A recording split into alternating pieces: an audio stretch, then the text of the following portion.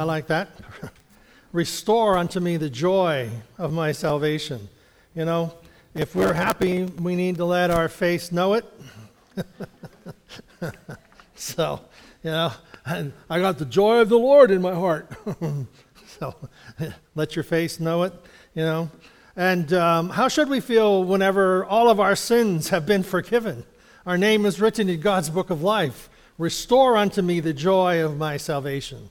You know, that salvation in Christ, it just goes on and on for an eternity as we keep our heart right with Him.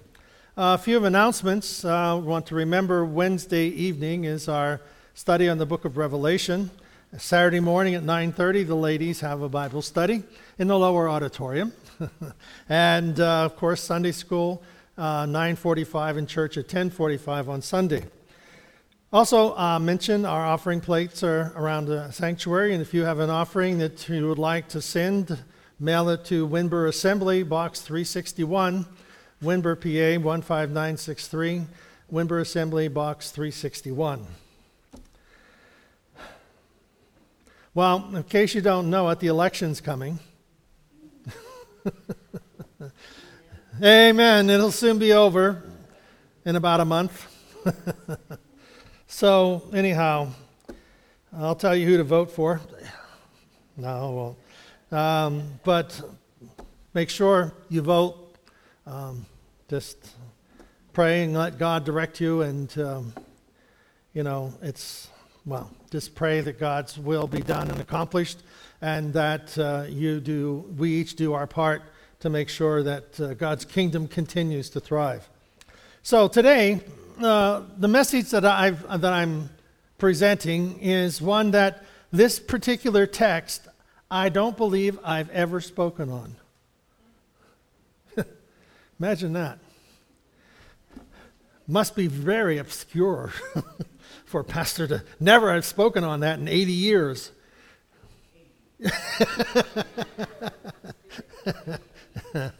So anyhow, the title of the message is I Have a Story. I have a story. Now, each one of us has a story, okay? But we have a story about our life. Problem is, most of us, or I think many of us, I don't know, but speaking for myself, I don't think it's too interesting. It'd be a good novel to read when you want to go to sleep. You know, all of the wonderful, exciting things that have happened to me in my life. Okay, let's remember. Can I remember what exciting has happened in my life? I mean, you know, I have some events, you know, that were, you know, wrapped up in a power takeoff shaft and a tractor, you know, things like that. Being trampled in a stall with cows, and they stepped all over you and kicked you and stuff like that. I mean, just normal things that would go on, you know, but nothing really earth-shattering. You know, those are events that took place, and you would, you know, if you lived on a farm, you probably had some of those experiences. And I always remember my one friend, this was before, I was probably 5 or 6, we were playing hide and seek, and a barn always has a place where you throw hay down to the cows below.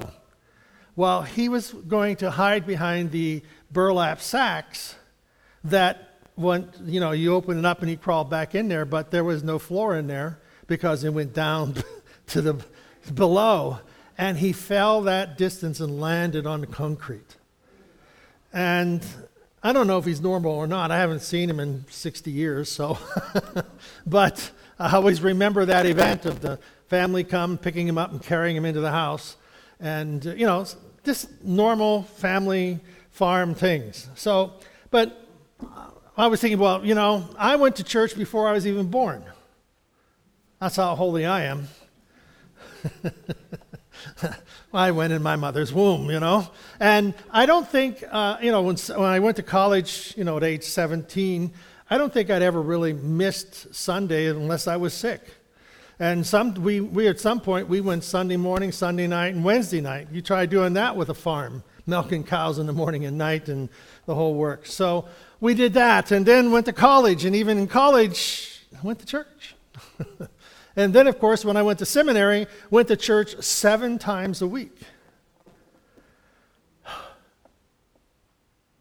Then I went to the ministry, and I've been preaching 3-4 times a week since then. I'm really exciting.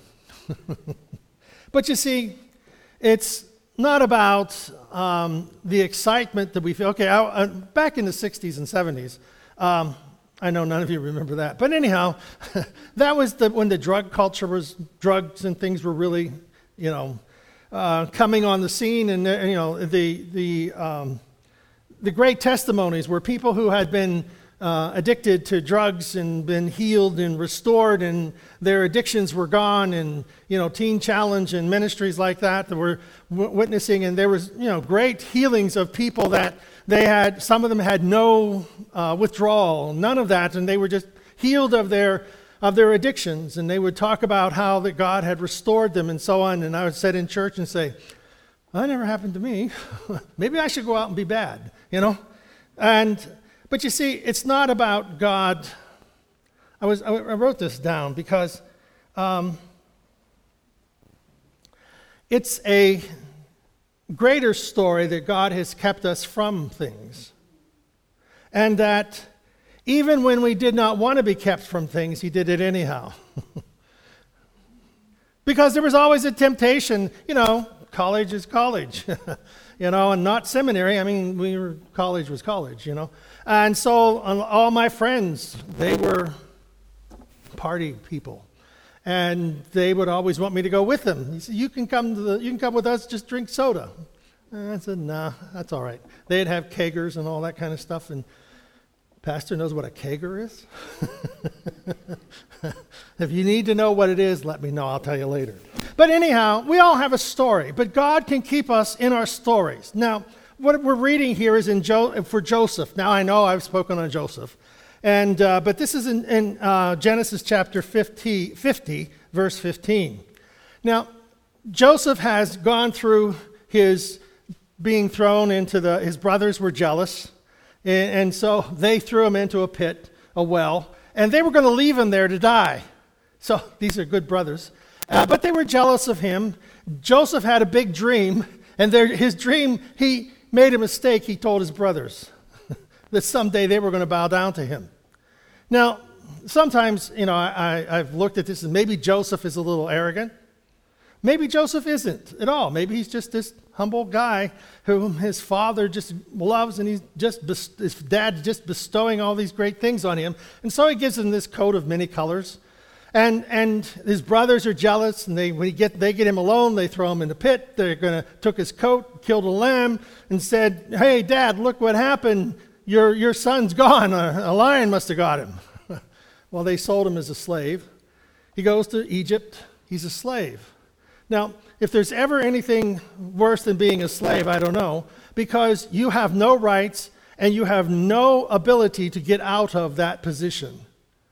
Once you are a slave, you are a slave. And only very few of them ever got out of that position of being a slave. So Joseph, he gets sold into Potiphar's house, and Potiphar's house prospers. Joseph's a brilliant guy. He's a good guy, but he works his abilities even whenever he's in difficult situations. He always tries to be his best. Well, Joseph's kind of handsome. Potiphar's wife says, "I like handsome men." And she tries to seduce him, and he runs away, and then she condemns Joseph for trying to seduce her. Well, Potiphar throws him in prison. He goes to prison. Now he's in prison. What are you going to do in prison? He works his way up to the very top, running the whole prison. He interprets dreams. The butler and the baker, he interprets their dreams, and one goes back to the king, and the other gets killed by the king. So they forgot him until Pharaoh has a dream. Now, the purpose of this is, sometimes we don't understand our story. Sometimes we don't understand the difficulties that we're going through. The challenge is for us to believe the hand of God is directing us, even when we don't see the hand of God. Joseph, he believed that God had a future for him, but he couldn't see God in it. I mean, Your brothers are going to throw you in a pit and let you die there. God's in that? Or being sold as a slave or being framed. You finally get to get your feet on the ground and you're looked up to and you're running Potiphar's house. You're one of the best employees this head guy has, and then you get thrown in prison because of trumped up charges. Somebody's jealous. Anybody, don't have to raise your hand on this, but how many times have you been overlooked or pushed aside or lied about? People have made up stories or taken things out of context. The whole list. See, one of the challenges is in this whole process, I think, can we believe that the obstacles that have come into our life, now we don't have to, we're not saying God started them or God initiated them, but God gave them permission to happen. And if God has given permission for this to happen, then God has a reason for it. And the challenge for us is that, can we see the hand of God in the problems that we face? Can we believe that God somehow, like with Joseph, that God is working towards a better plan, a divine plan? And Joseph being thrown in the well and left there to die, he thinks. And so in that well, do you think he's saying, well, this is a gift from God? Huh? No, he's not thinking that. Well, when Potiphar's wife frames him and he gets thrown in prison, this is the hand of God. No. Well, we know that Joseph then goes to be king. Gets his family to come down to Egypt, and he saves his family from the drought, and he takes care of his brothers and his family. Then verse 15. After Jacob died, now Jacob is Joseph's father and the father of his brothers. Now they had different mothers. Jacob had 3 wives, 4 wives? I forget. I should have looked it up, but I didn't. But anyhow, so he had half brothers, and so they were all there, and those were the guys who threw him in the pit. Okay. So after Jacob died, Joseph's brothers were worried.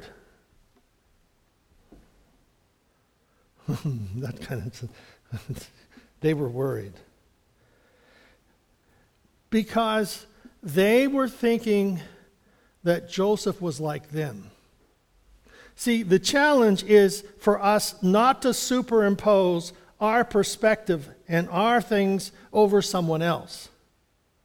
Whenever we're in a comparison mode, we often take our value system, our way of looking at things, and superimpose it over someone else, over something else that's going on. And so we interpret things the way that we would do it ourselves, basically. So that's why text messages. Anybody misinterpret a text message? Anybody ever have a message and misinterpret it? Why? Because they're going to read it through their eyes, not yours. That's why you don't send important messages, text. Because you may mean it one way, but they're going to read it another. So what happens here is Joseph's brothers were worried because they see Joseph as responding the way that they would. All right, let's go on. They were afraid that Joseph would still be mad at them for what he had done years before, what they had done years before. They said, maybe Joseph still hates us. When did Joseph ever display hatred for his brothers? In all the things that he had done in the preceding verses and the interactions with his family, when did he ever present this hatred for his brothers? Nowhere. They were the ones who hated Joseph. They were the ones who threw him in the well. They were the ones who were jealous of him. It doesn't say anywhere, because Joseph, he took care of his brothers. He brought them down, fed them, put his families in the best land, the best place possible in Egypt. They were well taken care of. Then I like verse 16. So the brothers sent this message to Joseph. Now, pay attention. You ready for this? The brothers sent this message to Joseph. Before your father didn't say our father. Before your father died, he told us to give you a message. Doesn't that just kind of ring with, this ain't true. This is not a true thing here. Dad, Jacob here, didn't feel a distance between he and Joseph, and he went to the 10 brothers who threw him in a pit. He says, I want you to take this message to Joseph after I'm dead. He said, verse 17, Jacob, your father, tell Joseph, this is what he wants us to tell you. Tell Joseph that I beg him to please forgive his brothers for the bad things they did to him. Does that sound like, didn't you think that's kind of funny? Yeah, okay, smile. Let your face know that you're happy and that you enjoyed that. All right, so he's saying there that, your dad, didn't say our dad, your dad told us to tell you that you're supposed to forgive us for what we did to you.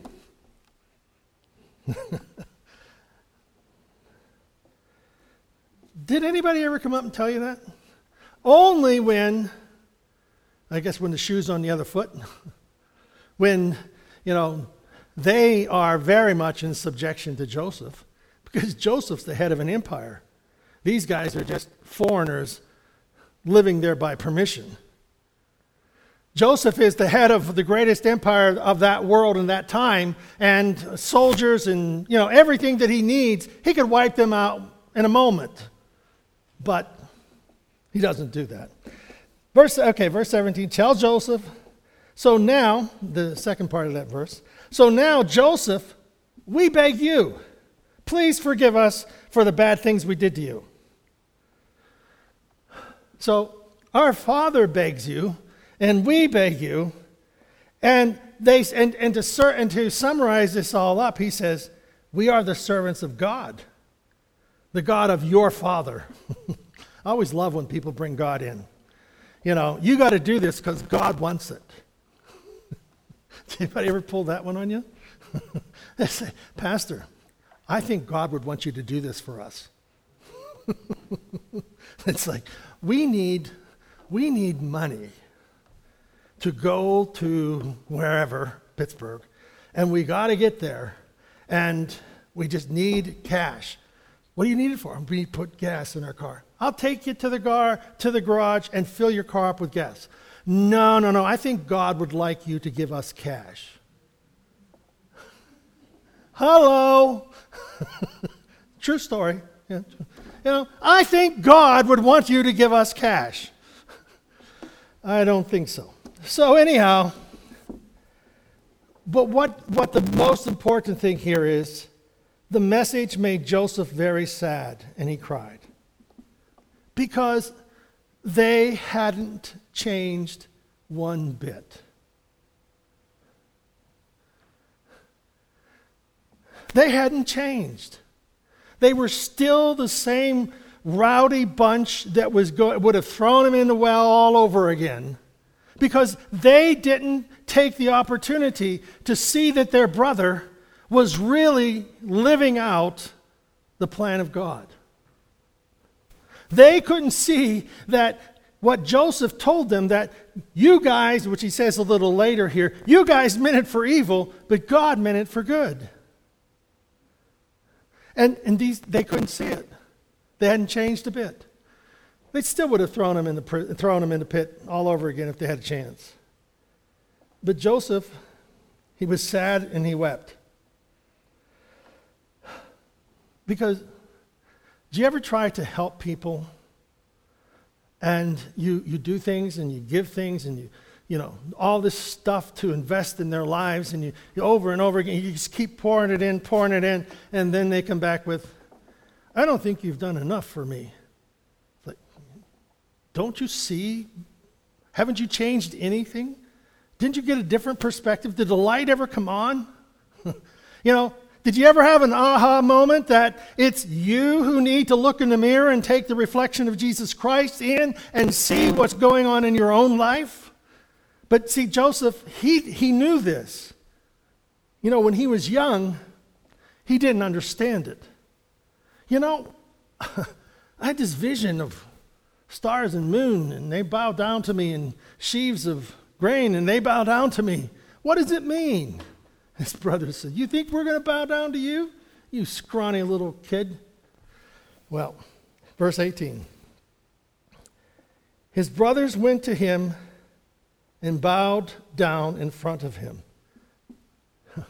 The very thing that Joseph had dreamed about when he was perhaps a teenager, that his brothers and his family, they would all bow down to him. They're now doing it. It's fulfilled. When God gives you a dream, just because it doesn't happen right now doesn't mean it won't happen. And so for Joseph, it happened because he went through all of those obstacles, and in the obstacles, he never gave up on doing his best. You see, there's a challenge for us to do our best. Always do our best. No matter what it is, we do the best we can with what we got. It's just who we are. It's just what we need to do. We want to do the best with what we've got. And in that process, when things go wrong, it's like, is this the hand of God? Now, if I didn't study for a test and I failed, that's my problem. That's my bad. But if I'm doing my best and I'm working for it and I'm trying there and it all falls apart, or people lie about us and do things and twist things around, and can I believe that this is the hand of God? So now their father had died. Will Joseph now heed the desires of their father? Yeah, you see, they see Joseph the way they see themselves. They haven't changed. Verse 19, then Joseph said to them, don't be afraid. I'm not God. I have not taken upon myself to punish you for the wrongs you have done. You see, whenever we are to look at people who have done wrong to us, willful and intentional hurt us, right out, smacked down, publicly humiliated, thrown us out, did the garbage, everything, don't get even. You're not God. Turn them over to God. Deal with the pain, ask God for direction, and give them to God. Because God can judge them much better than you can. And God can correct their life much better than you can. So Joseph sees this. Centuries, how many centuries ago, before there was the scriptures, before the Bible, before all that was there, he sees this. That God, it's not my responsibility to take up vengeance. He says, don't be afraid, I'm not God. I have no right to punish you. Wow. I have no right to punish you. Well, wait a minute. Who was harmed here? Joseph. What did he do? What did Joseph do wrong? Nothing. He was just being Joseph. It was his brothers who threw him in. Yeah. He has no reason to punish them. Verse 20, I think, one of the most important verses in the scripture. It is true that you plan to do something bad to me. Okay? You don't deny the truth. The truth is the truth is the truth, and this is the way it is. Put it out on the table. Joseph said, you plan to do bad to me. But really, God was planning something good. You meant it for evil. God turned it around to good. New Testament said, all things work together for good to those who love God and are called in response to God, called according to God's purpose in our life. So therefore, we have the right, we have the privilege to believe that all of the difficulties, though initiated by someone else and through mischievous, wrong desires, have initiated something in our life, and we have the right to believe God has a purpose. You meant it for evil. God meant it for good. Because our life is on a divine course, divine scale. So you meant it for evil, you meant it for harm, God meant it for good.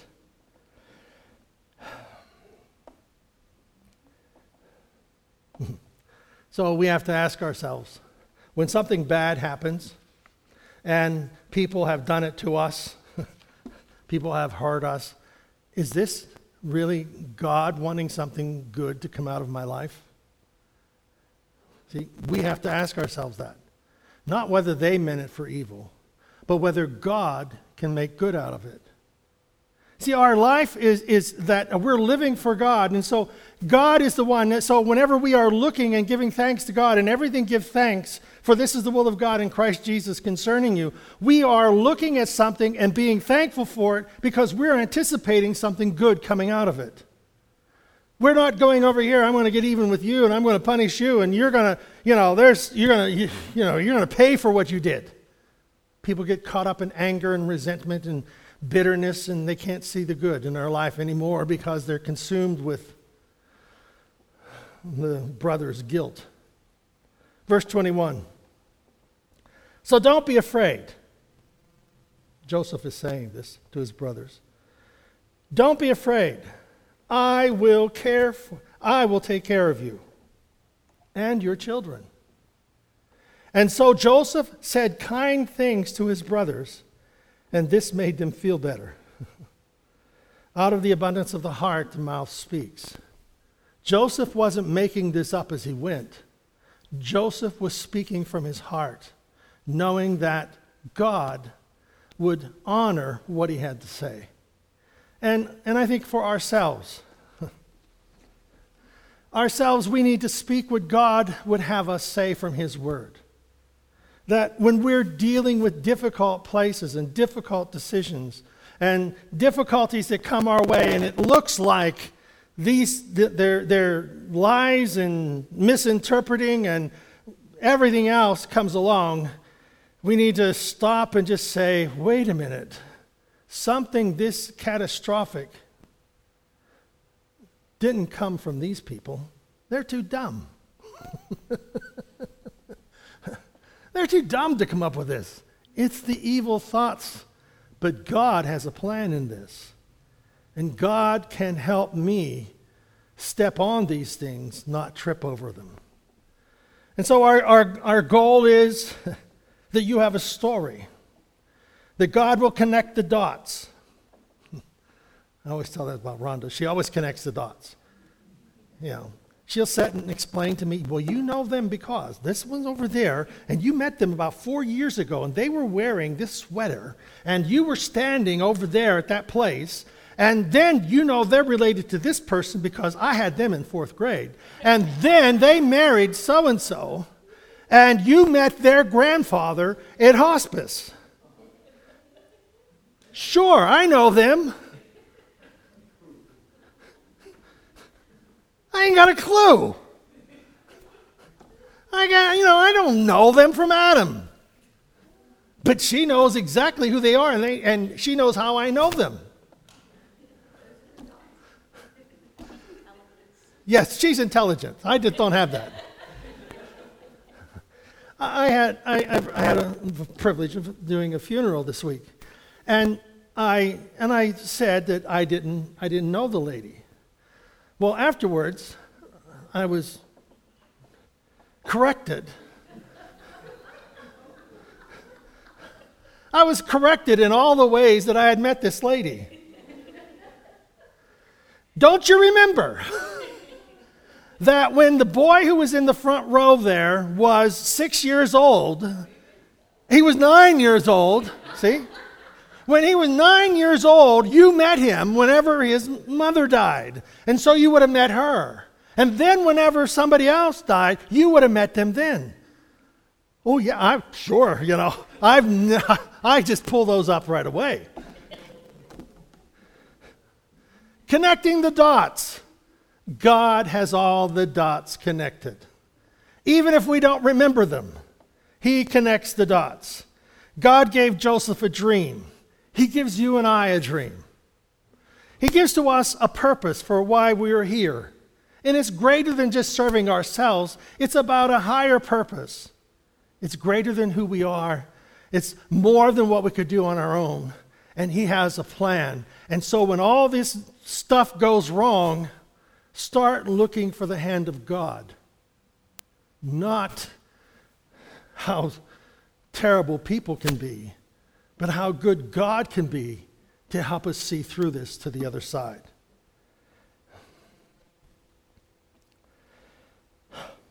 So, believe that betrayal is part of the plan. Believe that lies said about you is part of the plan. Believe that the present may feel like a prison, but God has a planned outcome. For Joseph, it was saving many thousands of people because Joseph was able to interpret the dream that fed a nation, that fed his family, and fed the then known world. Joseph knew how to interpret the dreams. And then, because of the Potiphar's house, because of the prison, because of his family, he understood how to deal with people. And so he was the best second in command Egypt ever had. And that was Joseph. So in our life, you have a purpose, God has a plan. And when things go wrong, God says, I got this. Remember, in the name of Jesus, is that he himself will handle. Oh, I can't remember it. That he himself, I have it written down, he himself shall save his people. That's what word Jesus means. When we pray in Jesus' name, he himself shall save his people. Joseph saved his people. All these circumstances came about, Joseph saved his people. In all these circumstances come about, we pray in Jesus' name, Jesus himself will save his people. He will save me. He will save you. Amen? Let's stand.